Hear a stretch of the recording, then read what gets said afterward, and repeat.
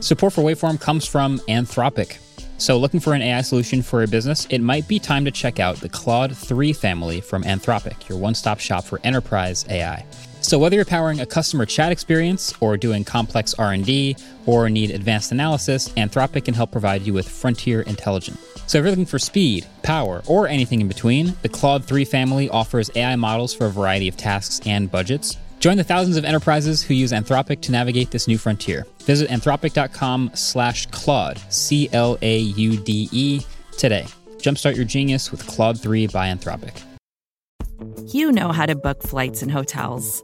All you're missing is a tool to help you plan that unbelievable travel experience. That's why you need Viator. Book guided tours, excursions, and more in one place. There are over 300,000 travel experiences to choose from, so you can find something for everyone. And Viator offers free cancellation and 24/7 customer support for worry-free travel. Download the Viator app now and use code Viator10 for 10% off your first booking in the app. Find travel experiences for you. Do more with Viator.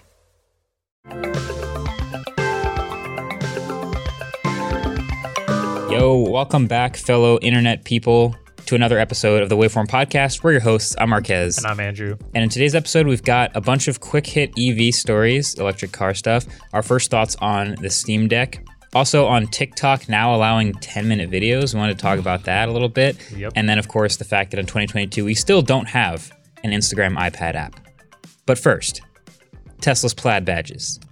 It seems like new Teslas are rolling out now with new headlights and taillights, right? The new plaids. Sorry. Yeah, I think it's all new Model S's and probably also Model X's. Got a little bit of a refresh. Yeah. The refresh is new headlights and taillights. And then the plaid ones, it seems, are also getting a new badge. Yeah, and kind of like the Reddit thread about the headlights and taillights very quickly devolved into a giant conversation about how, because if we all remember the plaid badges, the one that specifically looked like from Spaceballs, the plaid like moving in light speed, right, were only for the first 25 cars. Right, so if anybody bought a Model S or Model X plaid and actually had it delivered, the badge on the back just said plaid in text. It was just a silver PLAID text. But there is, yes, the special edition first 25, including mine somehow. So maybe 26, I don't know. Maybe. But there's a small number of them that had this visual version of the plaid badge, which was like the Spaceballs thing. Looks like they're going to just be doing that for all of them now, although it is a little bit different. Yeah. And so if you get real close to the back of the car, you could probably visually be able to tell. Actually, you can just look at the taillights, but you can tell which one's which. So now I guess my car, being one of the ones with the old headlights and taillights, but with the plaid Spaceballs badge, is a special unicorn. Yours is a unicorn in that sense, but I also want to talk about how this new badge, at first glance, looks exactly the same. But when you compare it to yours, they're actually really, really different.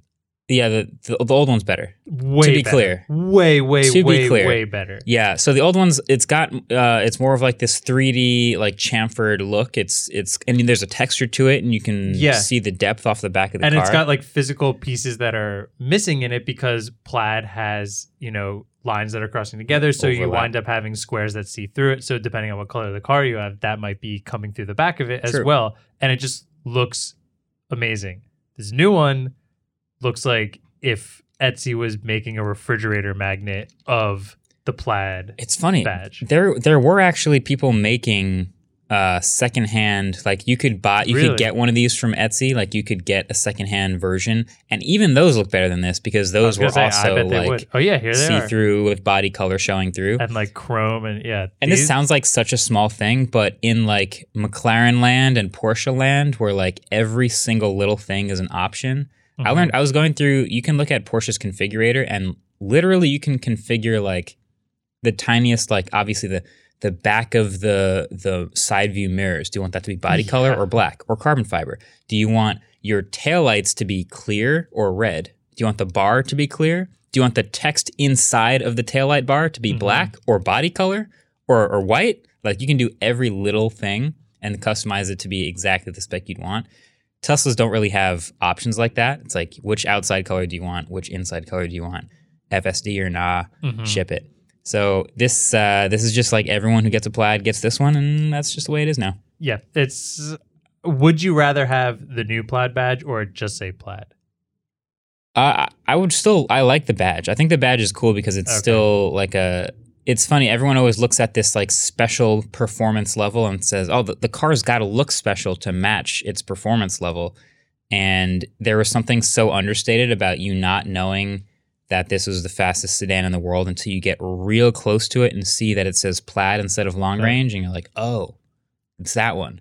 But yeah, I think this badge is a little something special because, yeah, you need a little something special. I think I would pick this badge if the car was black. If it was not black, I think it would really annoy me because like the edges of the rectangle are black. It would look like you put a magnet on the back of it would your car. look really bad on, I think, a different color, unfortunately. All right, next up, Rivian R1T, a truck that we have mentioned on this podcast so many times for so many reasons. Mostly because I really like it. I think you really like it as well. We had a ton of fun driving it. We've seen some stuff in the news recently where cars are getting delayed. We were even wondering kind of how much they were really shipping. We saw that some of them were going out, but that a lot of people who ordered the 400-mile version got delayed till 2023, which is now already like on top of a delay. I knew that was going to happen. We all kind of saw that coming. Yeah. Now the issue kind of arises in a bunch of people earlier this week who are reservation holders got emails about a price increase. And it's not just a little price increase. Mm-hmm. It's quite a bit. I have a couple tweets here from Quinn, from John Rettinger, Zach's Cherry Rig Everything. I think Quinn's was like 15,000 extra. John's was 10,000 extra. Zach's was 10,000 extra. So they all had R1T orders in. Yep. And all of them got some sort of a notification that their price would be going up and that they would not honor the previous price that they thought they were going to get the truck at. So if you ordered it at $83,000 or whatever, and you got the email saying, this truck is actually now $95,000. I think all of them are now over 100. Yeah. Then all of those people that I just talked about, not every those? single. Sorry. Yeah. So now, I think Zach's point, in his tweet, he says he would have talked about it a little bit differently if it was a $100,000+ truck versus like an $88,000 truck. That difference does mean a lot, especially in people's minds. And when you're not getting anything extra from it, like they're not saying like, oh, we're adding a bunch of stuff that we're just doing to the baseline ones. If you want, or we're creating this new model and we're going to ship those out first. Kind of, how Tesla usually ships out their more expensive cars first. Yep. It's not something like that. They're not getting anything extra and saying like, would you like to pay this extra money to get the ones coming out first? So I think this is probably something, Rivian's not dumb. They knew this would be pretty rough. Like, that looks bad and not honoring the previous price looks pretty bad, which leads me to believe they probably felt like they really had to do it. Sure. Which is probably a combination of, pre-pandemic versus post-pandemic prices in general have gone up over time. So here's one thing to note real quick while you're saying that. Mm-hmm. Quinn in his tweet thread, which I want to link in the show notes because it's like 20 tweets long, but it's really, really interesting. Because he loved the car. He went to the press event out in Colorado with everybody. He made a reservation instantly. He came on the podcast, talked about it and how much he liked it. He tweeted, one of his tweets in the thread was, Rivian told me 5 months ago when I asked them about supply chain issues that COVID made it tricky, but they're confident they could ship the cars at the prices expected. Stuff hasn't changed that much in the last 5 months. Certainly not 20%. They lied to customers, investors, and myself. Mm-hmm. Yeah. The last part is his words, not mine, by the way. Yeah, a company that thinks they're immune to supply chain issues is usually wrong. Yeah, especially when you're in the process of building hype. You're building hype based on a certain price, and now... And also, how can you be immune to supply chain issues if you're not already shipping the thing? Yep. Like you're saying, oh yeah, we're going to ship this truck in like a year and a half. It's not ready. It's not done. We're still in the process of putting things together. But we know we're going to be set. How? You would never know that far ahead. Yeah. So projecting confidence is great for a public company, but now it's kind of backfiring. It's backfiring real hard because I believe all of those people, I'm not sure about Zach, but Quinn and John both said they canceled their orders. And I saw multiple other tweets about it. Obviously, we're in a pretty niche tech sphere where a lot of people, ordered them potentially even to make videos on them. So I don't know how many people in the grand scheme. When we went back and talked about that, the Mercedes markups that John had, also people are going. Crazy. That was crazy, but we know people are going to buy that. So I'm sure there are plenty of people who will still pay this price. Yeah. But it's just like a bad look from a new company trying to get their boots on the ground and like immediately kind of hurting and hitting their loyal customer base of a truck. That if you want to establish a good reputation, Exactly. not a great first step. Now, I think you're right. Rivian's probably done the math and realized that people will cancel those orders and other people will fill in and take those reservations at the higher price. No problem. Yeah. It's going to happen. They're still going to sell a lot of these trucks because it's a good product. And that's where a lot of the leverage comes in. If this was like a, meh, I think I'm kind of interested. I put down the 75 grand and now it's 10,000 more. It's not worth it anymore. I think the leverage from it being a good product is what's so painful about this. But that's why it hurts me so bad. I think this truck is awesome. It's not in the cards for me to get, but even seeing that happen makes me really sad because that truck I still think is the coolest EV I've gotten to like drive in so far. All right, quick update. We're interjecting this clip right after we recorded. There's since been an update about that Rivian story. Yep. So we just want to interject the correct information since we've recorded this has happened. Actually, this comes from John Rettinger, who's tweeted some screenshots from an email from Rivian since he is one of the people who canceled his pre-order.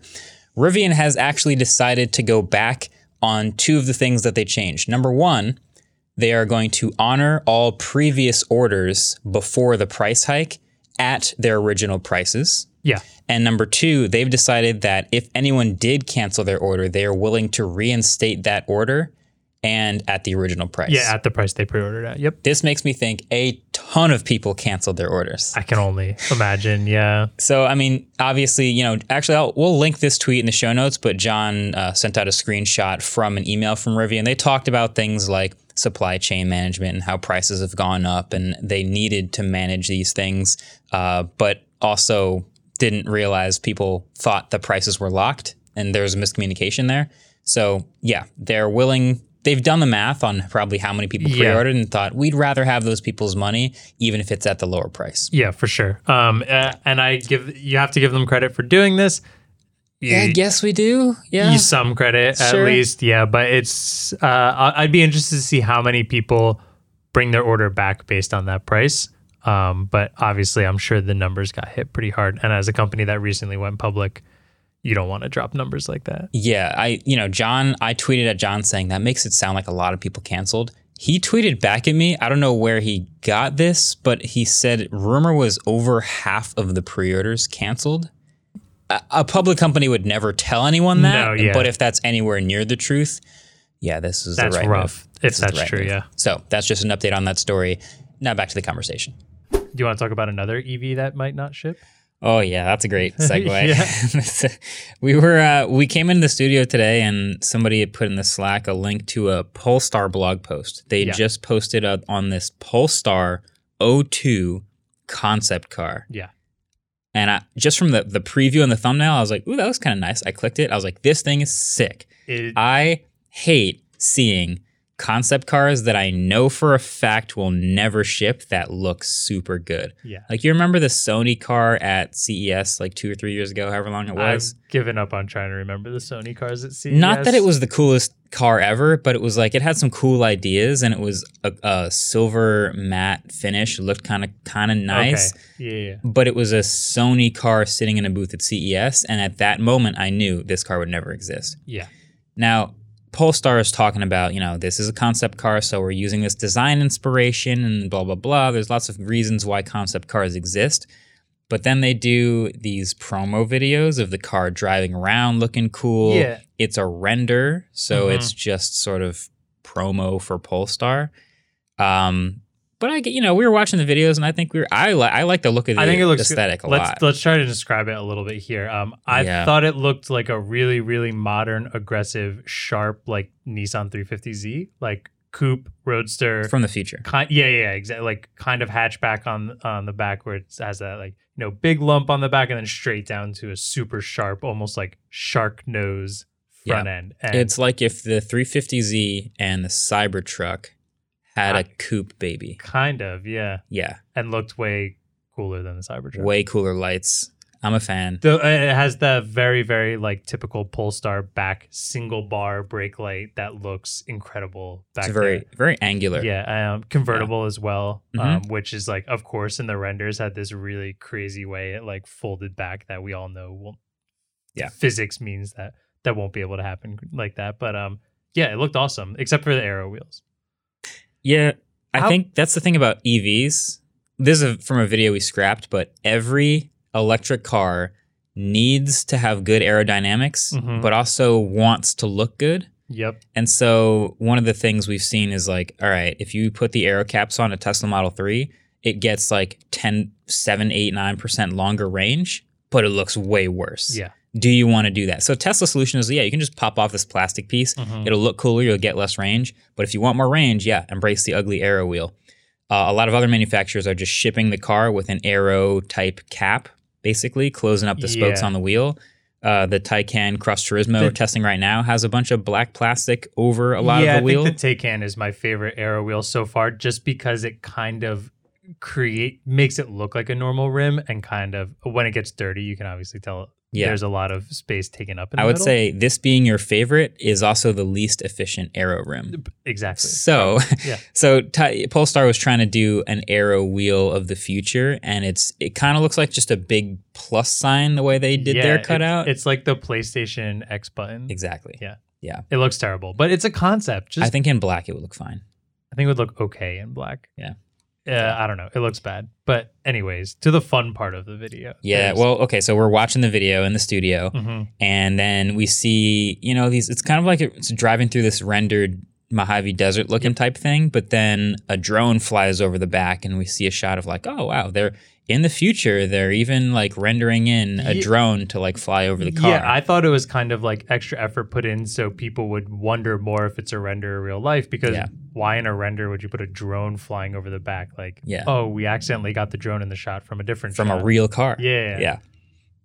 Then we scroll down on the page, and at the bottom of the page, they detail that this car has a drone built into it. Yeah. And it's specifically built in to take off from the back of the car, get cool shots of the car as you're driving, and then land back on the car.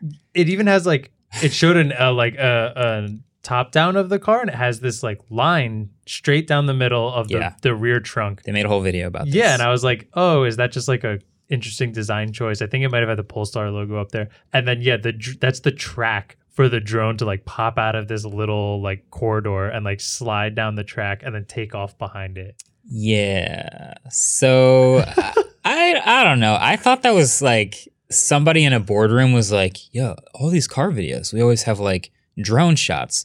What if it was built into the car? Oh yeah, concept car of the future should definitely have a drone built in. And then they went over the top and they like made this track down the middle of the back of the car. And there's a software UI on the screen of the car, which lets you, I guess, sort of just position the drone in relative space around the car on the screen, and it just gets there and gets the POV shot of the car.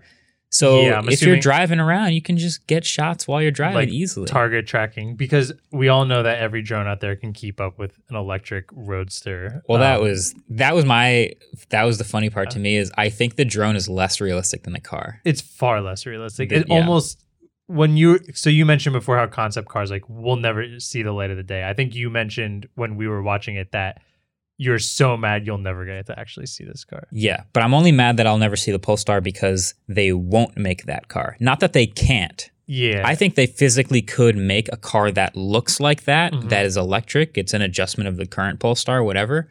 But it just wouldn't sell very much because it's doesn't have great rear visibility, not a lot of space. Not everybody wants an expensive 4-door coupe with a convertible. It's like, oh, they wouldn't make it, but they could if they wanted to. Just checking.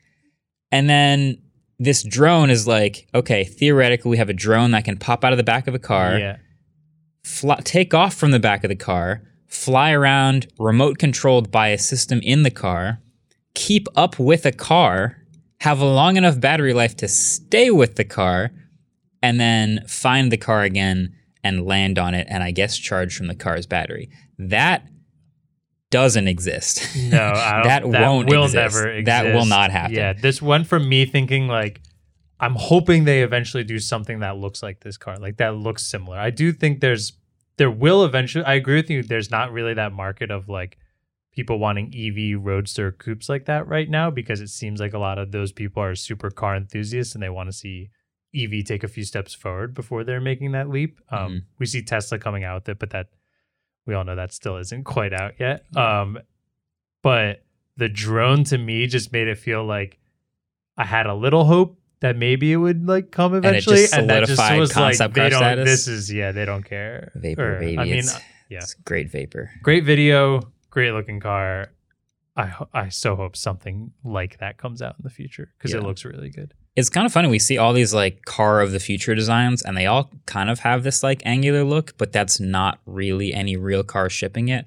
I will say the Kia EV6, right? It's great. It's got some angles. It's got some literally angles. It's the angled version of the Ioniq 5. Right. I think that's the most futuristic looking it's like street car shipping. Cybertruck Rivian. Yeah. Angle versus like flat cheery, like Wally versus like killer yellow jacket robot. But I want to see more of these like angular sharp things. Yeah, I agree. Cool. I like angles. I love the new headlights that they're doing and stuff like that fit with the angles really well. And just and then when you add all that without needing a grill, I think it all comes out really, really good. Yeah.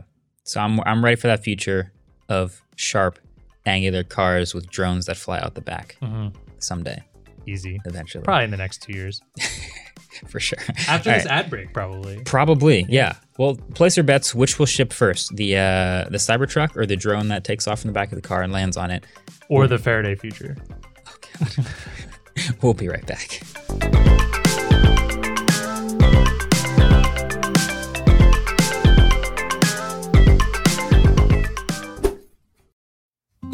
Support for this show comes from Sylvan Learning. As a parent, you want your child to have every opportunity, but giving them the tools they need to tackle every challenge, that takes a team. Now more than ever, educational support tailored exactly to what your child needs can make all the difference. That's why parents have trusted Sylvan Learning for 45 years as the ultimate teammate in their child's educational journey, instilling in them a love for learning and a passion for reaching the next level.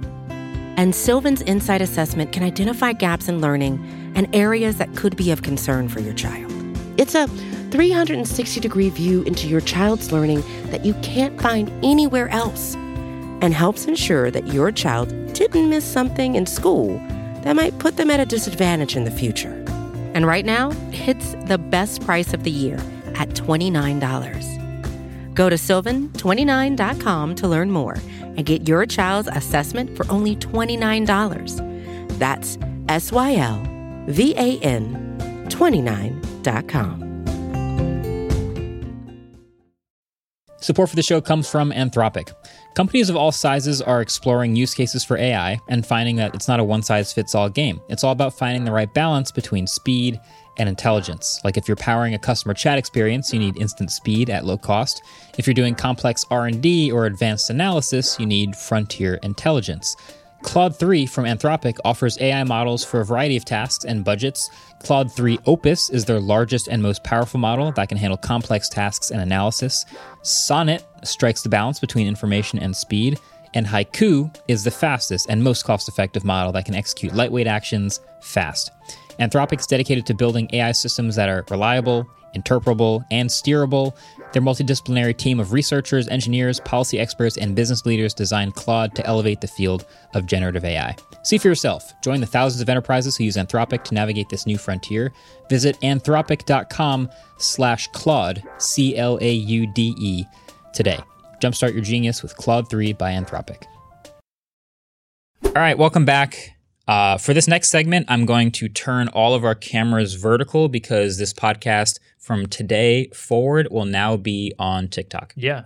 This is a TikTok podcast. Welcome to the Waveform TikTok. Mm-hmm. And that's just... In like 10 parts, though. I've buried the lead pretty hard. Yeah. The headline is TikTok extends max video length to over 10 minutes. I think just 10 minutes.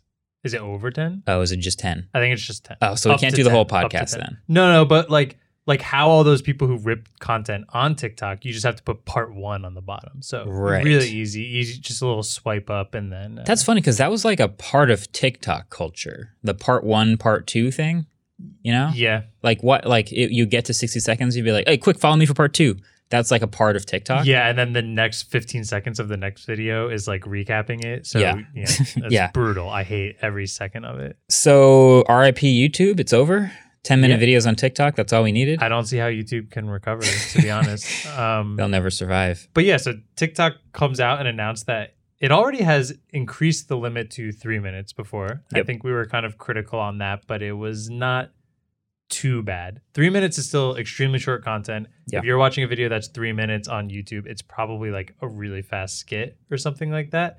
You don't see a lot. I think our average is probably like 12 minutes. I'd say average YouTube video is like 8 to 15. Well, in this niche of, I call it a niche, but in this niche of professional creators looking to optimize in some way for the algorithm, you're going to see a lot of long videos. Yeah. I wonder about the rest of YouTube. I think there's a lot of shorter videos. Sometimes I'm still stuck into when I first joined and we were making like 8-minute videos consistently. Well, it's funny. A lot of older videos on this channel, I made a lot of really solid 5 to 7 minute videos. Mm-hmm. And back in those days, an 8-minute video was pretty long. Yeah. And then a 10-minute video was long. And sometimes you'd get accused because this is when you could only add mid-rolls to 10-minute plus videos. Because they added this feature where you could place mid-rolls. We still get accused for that. Yeah, but that's because people have no idea what the rolls are. But you get accused of like stretching a video out. Like, this video is unnecessarily long. It's 10 minutes and 12 seconds because what you wanted to add a mid-roll, which we never did that on purpose. No. But that was a long video back then. Now, I mean, I've said this before, but we play this like guessing game as a video gets edited. Like, how long we think this one's going to be? A 9-minute video is pretty short. It's very short. It's pretty short. So yeah, in terms of creators who adapt to the algorithm and the environment that YouTube is, long videos. I think since YouTube's getting bigger and becoming more of the norm for people to watch, attention spans are growing also. This is more, YouTube's more of at the point where you can go home, sit on your couch and turn on your smart TV rather than just being on break at work and watching an 8-minute video. So that's one thing. Phone. I think that's also a different level of commitment to watching something and like how much free time you have. Because a lot of times if I have 5-10 minutes, I'm not going to watch a 5-minute video. I'm going to open up TikTok and watch 100 videos because that's all. And I don't have to commit to anything. Like I get to the end and I'm like, I'm bored now. And I put it away. Yeah. And that's where TikTok excels. So it's fascinating seeing, if you land on TikTok, I've seen some TikToks where like they really go on for a while. Like, how long is this video? And I check the scroll bar and I'm like, this is 1.5 minutes. Yeah. This is a long video on TikTok. What are you going to do when you get to a 10-minute TikTok? Swipe very fast. Yeah. Yeah. I hope there's like I know there won't be, but I wish there was something that said that it was a long video, like a little icon that showed it was longer because. Just a scroll bar. Yeah. Like you said, my TikTok habits are very like, I just want to scroll through things. Maybe I'm like about to get off the couch and go to bed, but I don't feel like it. Or I'm laying in bed and about to go to sleep and I'm just rifling through a bunch. I always play this game where it's like one more good one, good one, and then I'll go to bed. Yeah. But throwing 10-minute videos in there seems insane to me. Yeah. If a normal TikTok is, let's say, 30 seconds long, sitting on, if you open up TikTok, you're already in this mental space of short, and your attention span is ready for something 12 seconds long to give you that instant gratification. I don't know that a 10-minute video can blow up. I might be proven wrong, but I don't know that a 10-minute video on TikTok in its current state will have quite the same traction ability as a 20-second video.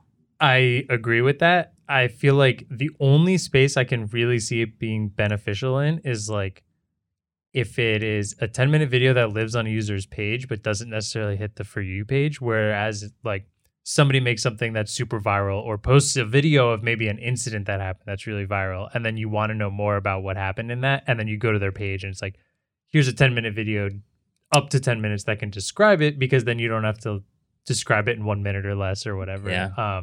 But flipping through the For You page, if I went from like a 10-second video to a 10-minute video and it just kept jostling all over there, I feel like it's changing the entire atmosphere of how I use that app and how probably most people use that app. Also, from a creative perspective, I think a lot of the craft of social media is creating for the platform, and specifically like having to sculpt and shave things to fit. Like, how many times have I made a tweet that's 190 characters and I'm like, all right, I need to find 60 I need to find a bunch of words I can cut out of this tweet to make it. Well, now, 240 now. Just before someone it used to be, it used to only be 160 or whatever. Yeah. How many times have Vine creators probably had a 7-second video that they're like, how can I take 1 second out of this edit so it can fit on Vine, right? And for TikTok, it's been, it was 60 seconds.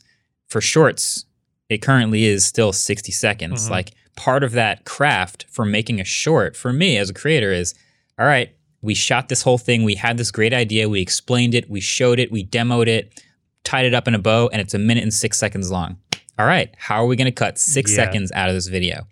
So, I don't know that TikTok adding 10-minute videos, waters it down in any way. I think it removes the restriction of like what we were doing to fit things into TikTok, which is still like, it has to be vertical. I guess that's one thing. Yeah, because IGTV did so great previously. Vertical video, thing of the future. IGTV did not float. It sank. No, it sank hard like a rock. Do you think there's anything behind adding 10 minutes to like TikTokers getting very famous and big and then wanting to make longer form content, so going to YouTube? So this is possibly to get less people leaving the platform? I don't know. I don't think that's why they left for YouTube though.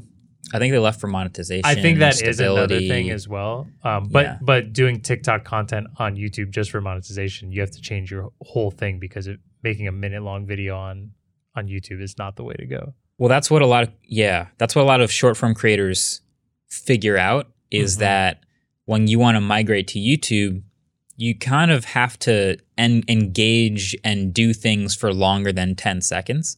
So they're so used to being incredibly short form and really engaging and popped right off the bat and making something in 30 seconds that it's a new challenge and a new skill to extend and build something out for a couple minutes long. Kind of the opposite of what I was saying earlier. Like, I'm a YouTuber, makes 10-minute videos. Yeah. How am I going to make a short? Oh God, I got to trim something out. Yeah. They're thinking the other way around. All right, I'm used to making things real short, and now I want to make YouTube videos, and people's attention spans on YouTube and rewarding watch time mean I have to stretch things out to reach like 5 minutes. Yeah. Which is a whole challenge. Hard. So I don't know what's harder, shortening a 10-minute thing to 1 minute or extending a 1 minute thing to 10 minutes. It's like when you have to reach the character count on your essay and you just start writing the same thing over and over. You just increase the size of all the periods to 14 font instead. Yeah. Yeah. I'm not exactly sure. Do you think there will be mid-rolls in TikTok videos now? I said that as a joke. I don't think they can do that. I don't think they can either. I don't think you see a mid-roll and a TikTok and don't swipe or get furious. Yeah, I'm really interested to see metrics of how these work. I am not looking forward to having to swipe through them in my For You page, for sure. It just doesn't feel like the thing for me. TikTok's analytics aren't that great. And so on YouTube, I can tell how far people watch into a video, like a 3-minute video or whatever, 10-minute video. I can see actually a chart of when people leave and what percent are still watching by every minute. TikTok doesn't show that. I bet they know. I'm sure that's how they know. That's how they surface videos. Yeah. But if you're out here trying to make like 10-minute TikToks now, your only metric for success is like, did people actually watch it and not skip it? Did it actually accumulate views and get shared? And I guess we don't know the metric of how many seconds into a video is considered a view on TikTok. Yeah, I don't know. No idea. Do you think YouTube's going to copy this for Shorts? Because YouTube, I think that would be so funny. I hope they don't. They're already stricter with the 60 second. Yeah, I hope they don't. It would make no sense. Yeah, if you want to make a 10-minute YouTube video, then just make a 10-minute YouTube video. If you want to make a 10-minute vertical YouTube video, you can already do that. Yeah. It's not a short. It's a long. It's a long video. That's a good point. It would literally ruin the name of Shorts. Yeah, if the it whole was point. long. The whole point of Shorts is we already have 10-minute videos. Here's Yeah. a place for the short ones. I think they can't possibly copy And it. it would also be funny if Instagram copied it with Reels, because then they're just recreating IGTV again. Which would make sense. It would have better discoverability than Reels- IGTV did, because that was a mess. Yeah, Reels would actually. I could see them. 10 minutes is a long time, but I could. But they need a scroll bar because you can't scroll they Instagram. don't have one? You can't scrub through Instagram videos. I would like a better one on TikTok also. I think it's a pain in the neck. And I didn't know it existed till like a month ago. Oh, really? Yeah. I think it's pretty decent. I mean, it's just a little preview thing, right? Yeah, but like sometimes it doesn't show up, I feel like. I think and then, short videos, it doesn't show up. Okay. I think it has to be over a certain length, maybe 30 seconds, then it shows up. Yeah, I have no idea. Instagram, exactly what it does. you used to have to be on a MacBook Pro with the touch bar, and you'd have the scrub show up on the touch bar. Best feature of the touch bar by Bring back far. the touch bar. That was the only reason it was good. So on a Mac, you could have on a browser. On a browser right now, it plays like a QuickTime video. But on your phone, if I get to a 10-minute Instagram reel and I can't scroll through it, I'm skipping. Yeah, I'm skipping. easy. So they got to adjust that. Speaking of Instagram, though, wow, Marquez, that was great. Good job. Speaking of Instagram, I tweeted, what was it, 2-3 days ago, that this is just another random shower thought tweet that turns into a conversation. Yep. The year is 2022, and there is no iPad Instagram app. If you open the Instagram app on an iPad, it looks hilarious. It's just a scaled iPhone app, and you hit the 2x button and it blows up an iPhone on an iPad, which is like, I don't know, there's a lot of pretty good iPad apps. Instagram doesn't make one. A couple hours after that, Adam Mosseri, love him, actually answered my tweeted back at me, said, yep, we get this one a lot, which Adam, I know. I'm sure he's tired of answering this all the time. But he actually sort of explained a little bit. He said, it's just not a big enough group of people to be a priority, hoping to get it at some point. But right now, we're very heads down on other things. And I was kind of curious about that. So I replied. I mean, I'm not an executive at a tech company for a reason. We obviously, he knows Instagram better than us. I think it's safe to say that. I would say he's the most qualified person to answer this. Yeah. But I sort of poked back well, if you made a great Instagram app for iPad, wouldn't a lot of people start using it? Like, nobody uses it now because it's terrible. It's awful. So if you made one, they will come.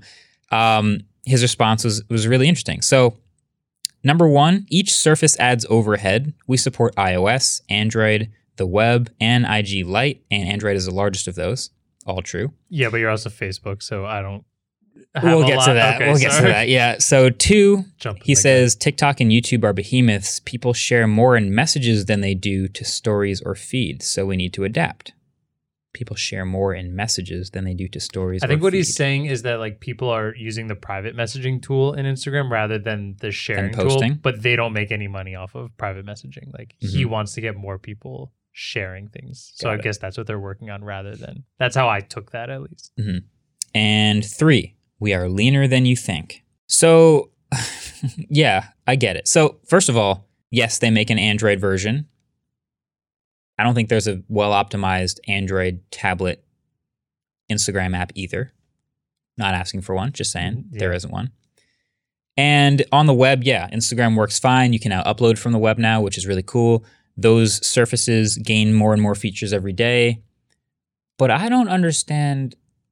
still don't understand not adding, I think it would be pretty easy to make a decent Instagram iPad app. I think that's a fair thought. And I know we are not developers. I'm not a developer. Full disclosure, if you haven't heard the dumb stuff we've talked about developing apps before. But I can't imagine, compared to the other things that they're making, they made IGTV. That was its own app.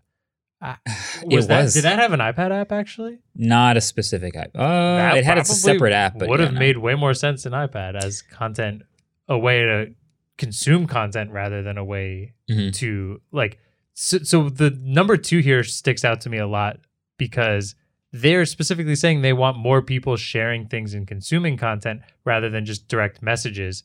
Whereas a phone seems like the immediate space I would go to if I were messaging somebody.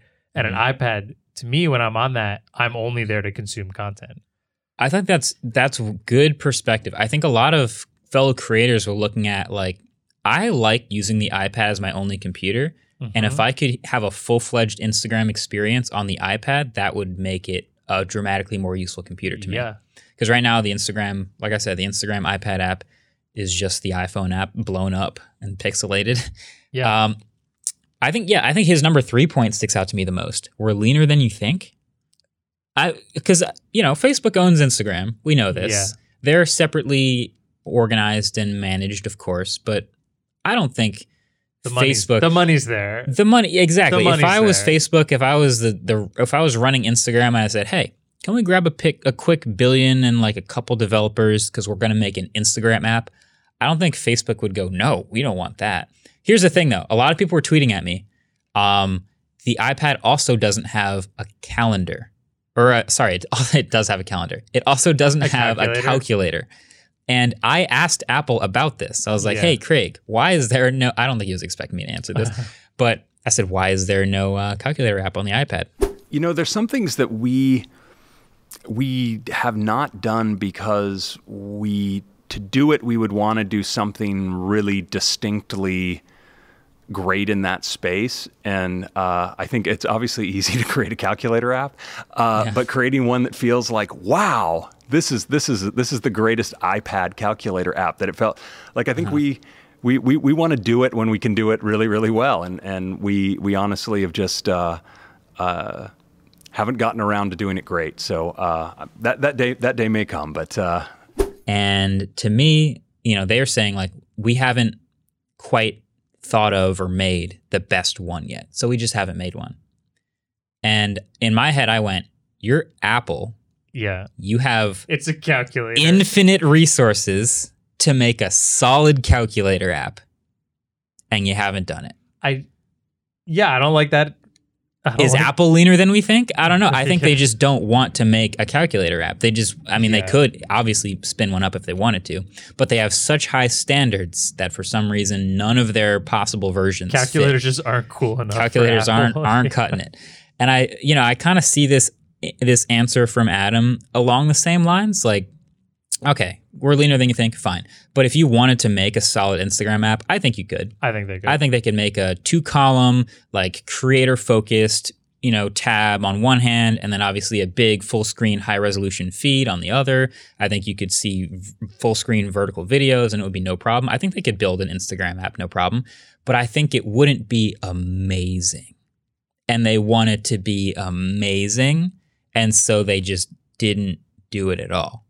Now they're doing other things. I think you're giving them a lot of credit. I'm trying to. No, I'm like devil's advocate. Yeah, like I just want them to just make it. Obviously, but I just think there's so many people whose livelihoods are based on social media posting. I mean, Instagram is one of those things where if you're an influencer on there, you can build an entire job out of that, right? Like posting and everything to it, and having to do all of that like through your phone. You still can't upload photos on desktop, right? No, you can. You can. You can now. They finally. Yeah. Okay. But like analytics aren't that great, and like scrolling through shorts or reels isn't that great. You're just sort of in your feed. And like imagine all the people who are traveling. There are so many traveling Instagram influencers that would much rather carry an iPad that they could do the majority of their work on rather than just a small phone. I know that's still, and that is going towards what he says, that like the group isn't large enough for this, but I do think there's a lot of people who consume media as well on top of that, and it just seems like a win-win for both parties that are using Instagram. Yeah. As far as surfaces that add overhead, Android being the biggest one, totally get that. And they have to optimize all kinds of different versions for different resolutions in Android phones, and that's a lot of work. Mm-hmm. And then every feature that they add to Instagram, they also have to optimize for every version for all these different Android versions. It's a lot. It's a lot of work. But the iPad is the most popular tablet in the world, and it's only one version. You make one iPad app, and it works with all of the iPads. I think that would be easier. Yeah. I think that would be easier than the Android challenge. I don't know. Adam, come on the podcast, man. I think here's your formal invitation. I think you'd come on the podcast. I think you would come on. Yeah. Just to talk. Obviously, I don't want to grill you on the one question you've answered 1,000 times. If we sound really nice, we definitely are. We actually are, but Yeah. No, I think that would be fun because there's all kinds of creator questions. He's actually, by the way, he's one of the most transparent. I have to give him a lot of credit for that. Executives of any social media platform. I've talked to a couple of them. I've talked to Mark Zuckerberg in a video. I've talked to a bunch of social media people, the Satya Nadellas of the world, even Sundar Pichai at Google. Adam on Twitter, ironically, all the time posts new updates about things that they're working on, that they are planning on adding, and that they are prioritizing at Instagram. If you're a creator and you don't follow Adam on Twitter, you're missing out on a lot of good information about how they look at Instagram and how they run things and how they actually think about things. So I'm, of course, poking him on like the one thing that I can't believe they haven't done yet. But there's a lot of good stuff. I appreciate the transparency, and it's not easy to be transparent on social media where then a bunch of people like us can, because like he answered you, there were like 40 articles out that day about how iPad's never getting an Instagram app. So like just a quick little response like that, and then it just kind of blows up in your face, kind of. So sorry if that ruined your day. No, I think it's useful information. Yeah, useful information. Appreciate that. Anyway, what else we're going to talk about? Oh, there's another.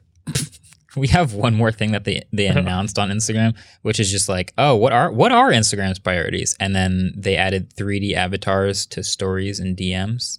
Which is because it's a key building block for the future of personal identity in the metaverse. So, as us, listen, we know Facebook is now Meta or whatever. I refuse to call it that.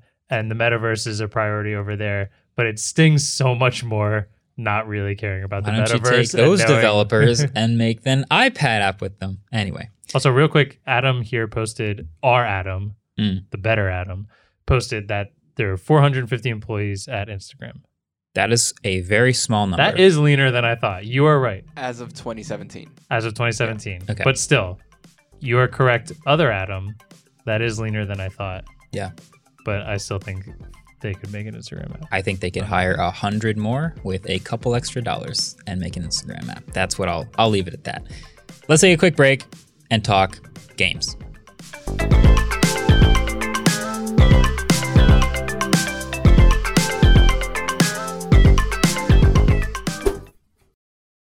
Support for this episode of Waveform comes from Gigabyte. There's a lot of talk out there about how AI is revolutionizing our world. Computers are writing newsletters, robotic bees are pollinating flowers, and a whole new wave of driverless taxis are popping up in cities all over the world. But how can AI power our passions and what we do for fun? That's where Gigabyte's AI gaming laptops come in. So their range of powerful and portable new laptops deliver cutting-edge performance for anyone looking to explore the brave new world of AI-powered gaming. So every 2024 Aorus machine comes equipped with the Gigabyte AI Nexus, which is like a central hub located with all the AI-powered features you could hope for. So that includes super useful tools like AI Power Gear, which automatically throttles and extends your computer's battery life depending on your power source and usage. You'll also get access to AI Boost, which optimizes performance based on what you're doing in that moment, whether you're ripping through an FPS or running your own large language model. AI Boost automatically adjusts the GPU and processors to maximize responsiveness and deliver unparalleled efficiency. Lastly, AI Generator includes various generative AI apps for quick startup, and all 2024 Gigabyte models seamlessly integrate with tools like OpenAI and Microsoft's Copilot AI chatbot. But the Aorus 16X and the Gigabyte G6X take it to the next level with a dedicated Copilot key, allowing users to swiftly tap into productivity and generative AI capabilities. I also keep hearing AI is going to change a lot in the gaming world. Andrew, can you think of anything about that? Not just optimization, like you said, but like more personal optimization I could see happening where like maybe you're playing a competitive game like Valorant and you want higher FPS and lower resolution. Like you're okay versus like The Witcher where you might want 4K crispy resolution and like a lower frame rate. I think finding that between your computer specs and what you want might help out a lot. Nice. So all of the models that I've been talking about are available right now at aorus.com/laptops/gigabyte-AI. So that's aorus.com/laptops/gigabyte-AI. Gigabyte. Team up, fight on. All right, welcome back. I finished my app. It's done? Yeah. Is it on the App Store? No, it got denied. Okay. Nice. Yeah, so no app, sorry. But we do have a Steam Deck here. Ta-da! There you go. So I wanted to ask you about this. Resident gamer, you've probably put the most gaming hours. Actually, I don't know. Out of anyone here? David does play a lot, but I'm also older than him, so I win. Yeah. I wanted to ask you about the Steam Deck. Okay. So just for those who haven't seen, because I've actually gotten a lot of questions from people who see this and are like, what is it and should I get it? Yeah. Picture a Nintendo Switch, 1.5 times the size, all black, tons of extra custom controls, quad panel pads on the back, like touch pads on the front, A, B, X, Y buttons. It's made by Valve. It's got a full-on OS and it runs Steam and can play games in your Steam library. That is the Steam Deck. Yeah, it's pretty cool. Non-detachable to like Joy-Cons, but like this is strictly handheld. This is, I shouldn't say that. You can hook this up with a deck that is not out yet, I believe. Right, and then you could play with like a mouse and keyboard if you really wanted to. Yeah. But this is a portable gaming console. Yeah, so this is like really trying to actually hit. We all know the Switch and Nintendo is genius. I love it, but Nintendo games are generally a little like lower key. Graphics aren't as intense. It's more like fun party stuff, games like that, Mario Kart, Mario Party, you know, bright and colorful. Exactly, yeah. This is trying to bring like actual PC games handheld, which is obviously much harder. It's a challenge. So how do you feel about the concept in general of like, there's some games in your Steam library. Do you ever desire to play those games away from your mouse and keyboard at all? So right now, I'm a person who plays one game pretty much at a time, and I get really into that. Right now, that game's not on Steam, and it's a game that is it's called Valorant. It's a tactical shooter. It's like very intense with precision of your mouse, so it would be impossible to play on a controller. So not really, but there are games out there. Rocket League is the main thing I think of when I think Steam Deck. Because Rocket League works amazing on a controller, best on a controller. All the pros are playing on a controller. And this would work so well for that. And that is on Steam. And I've downloaded it. And it's awesome. It's been my best Steam Deck experience for sure. Yes. And that's a very interesting point you put up because there are a lot of reviews out. We have not gotten a lot of time to play with this yet. This is kind of like a first impressions to us. We both set it up. The setup process was a little tricky. I think it was mostly our internet that was kind of being a problem. Yeah. In the setup process, I was having some issues with the touchscreen. I don't think they were too crazy. Typing every once in a while didn't feel great. The overall build quality of this, I think, is solid. It's light, and I think I like that it's light versus if it was like super solid feeling, because if you're going to hold this in your hands, it's going to get tiring. Right. I don't like these D-pads at all. They're kind of just big squares under the analog sticks. Oh, the touchpads. The joysticks. Yeah. Are they touchpads? They both click. They click, but you can also use them as moving a mouse and cursor around. I guess that's in games, because in the regular Steam library, they do not do that. They do work as D-pads, but the click on them feels terrible. Yeah. So I think this is the biggest challenge for the Steam Deck, which is what you said at the beginning, which is the games you play. Yeah. If you play a bunch of games that work best with a mouse and keyboard, your challenge is going to be translating that mouse and keyboard control experience to some of the buttons and surfaces on the Steam Deck. And if you can do that, which you do have lots of custom controls and you can map things and sort of get a similar experience, it won't be as precise probably, but you can do stuff with the mapping, then you can play that mouse and keyboard game on the Steam Deck. Yeah. But it will never be as good as the mouse and keyboard. No, and I guess if you're mobile gaming, you're kind of okay with that a lot of the time. Right.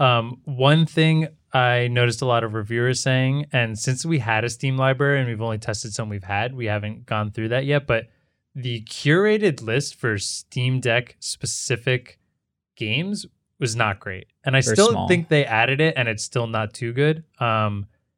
Which is a problem if you're buying the Steam Deck and you're not on a PC, because the price on $400, right? Yeah, something like that. I think that's a crazy good price. Pretty good price. I think that's awesome. Yeah. There are going to be people who buy this that are using Steam for their first time because of this.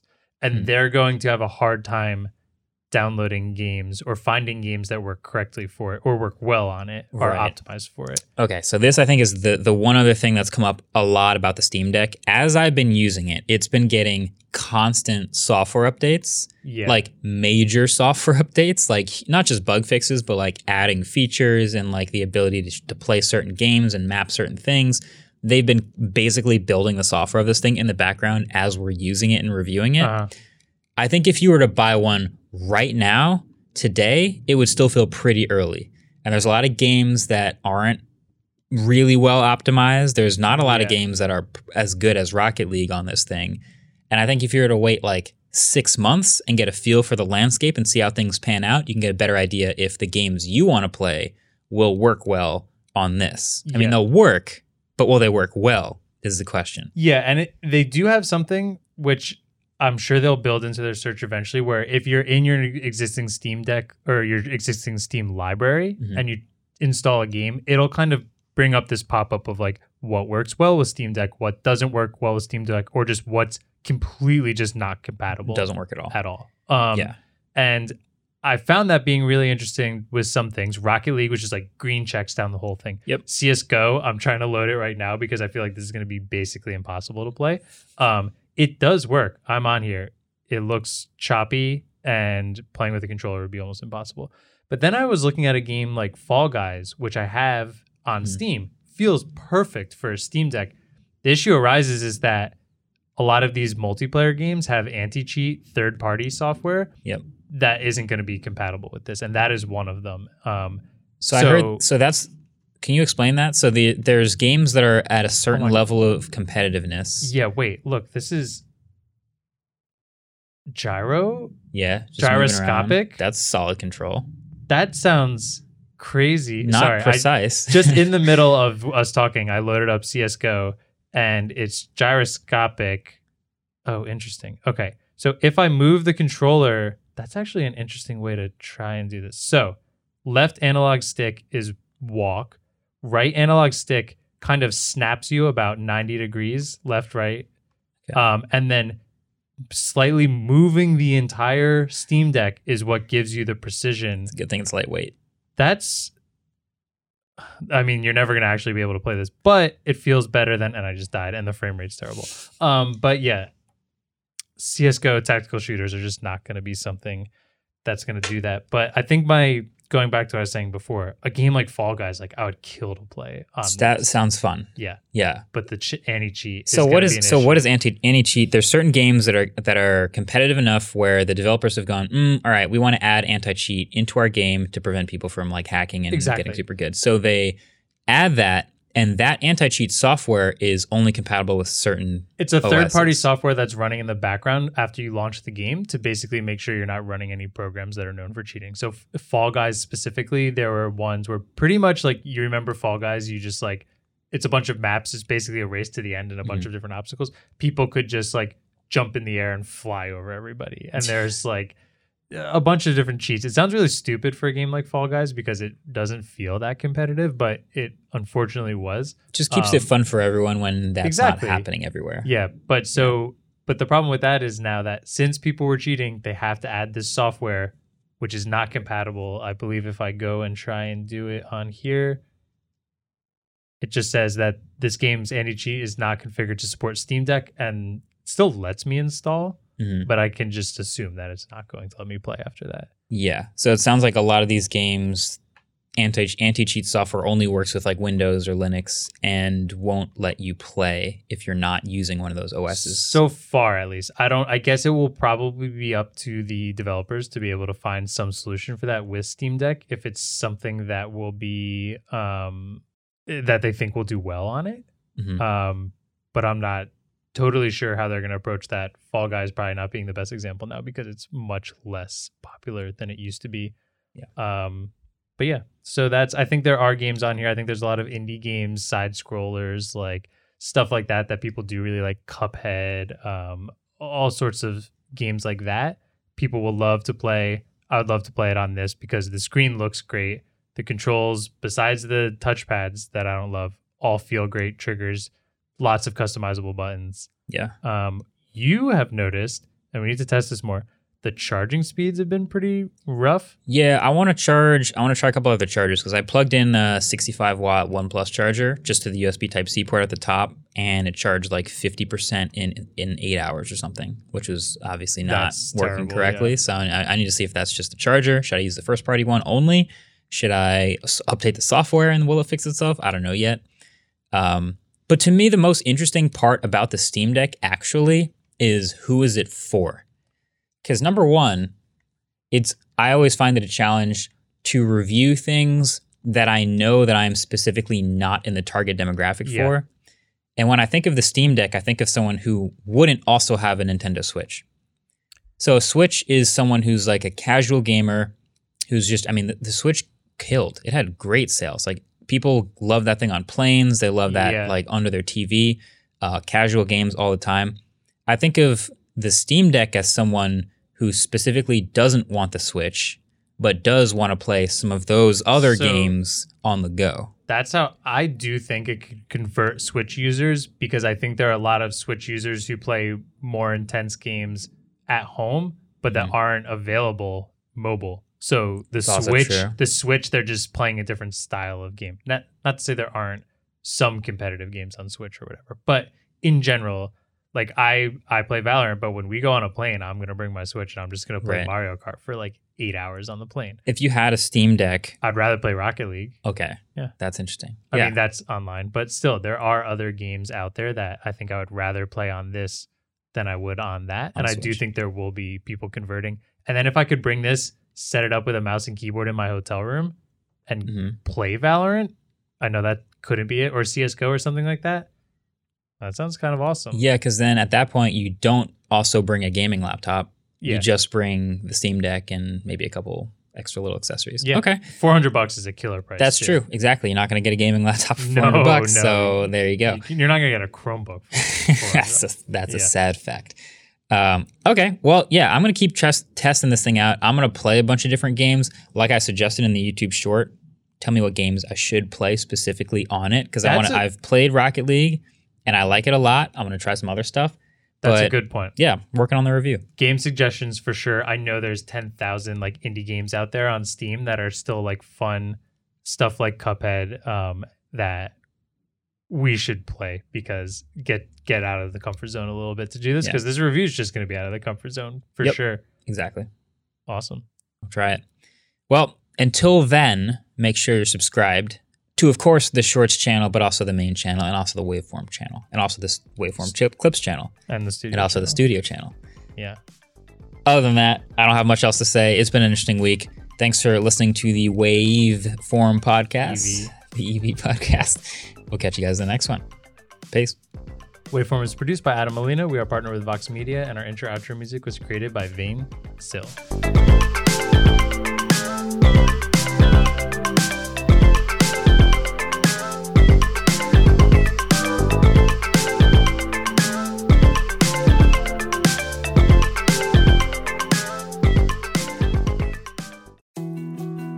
More to-dos, less time, and an infinite number of tools to keep track of. Sometimes doing business has never felt harder, but you don't need a miracle to hit your goals. You can just use HubSpot, because their all-in-one customer platform can make growing your business infinitely easier. Imagine this: high-quality leads, fast closing deals, wildly happy customers, and more benchmark-breaking quarters. It's not a miracle, it's HubSpot. Visit HubSpot.com to get started today.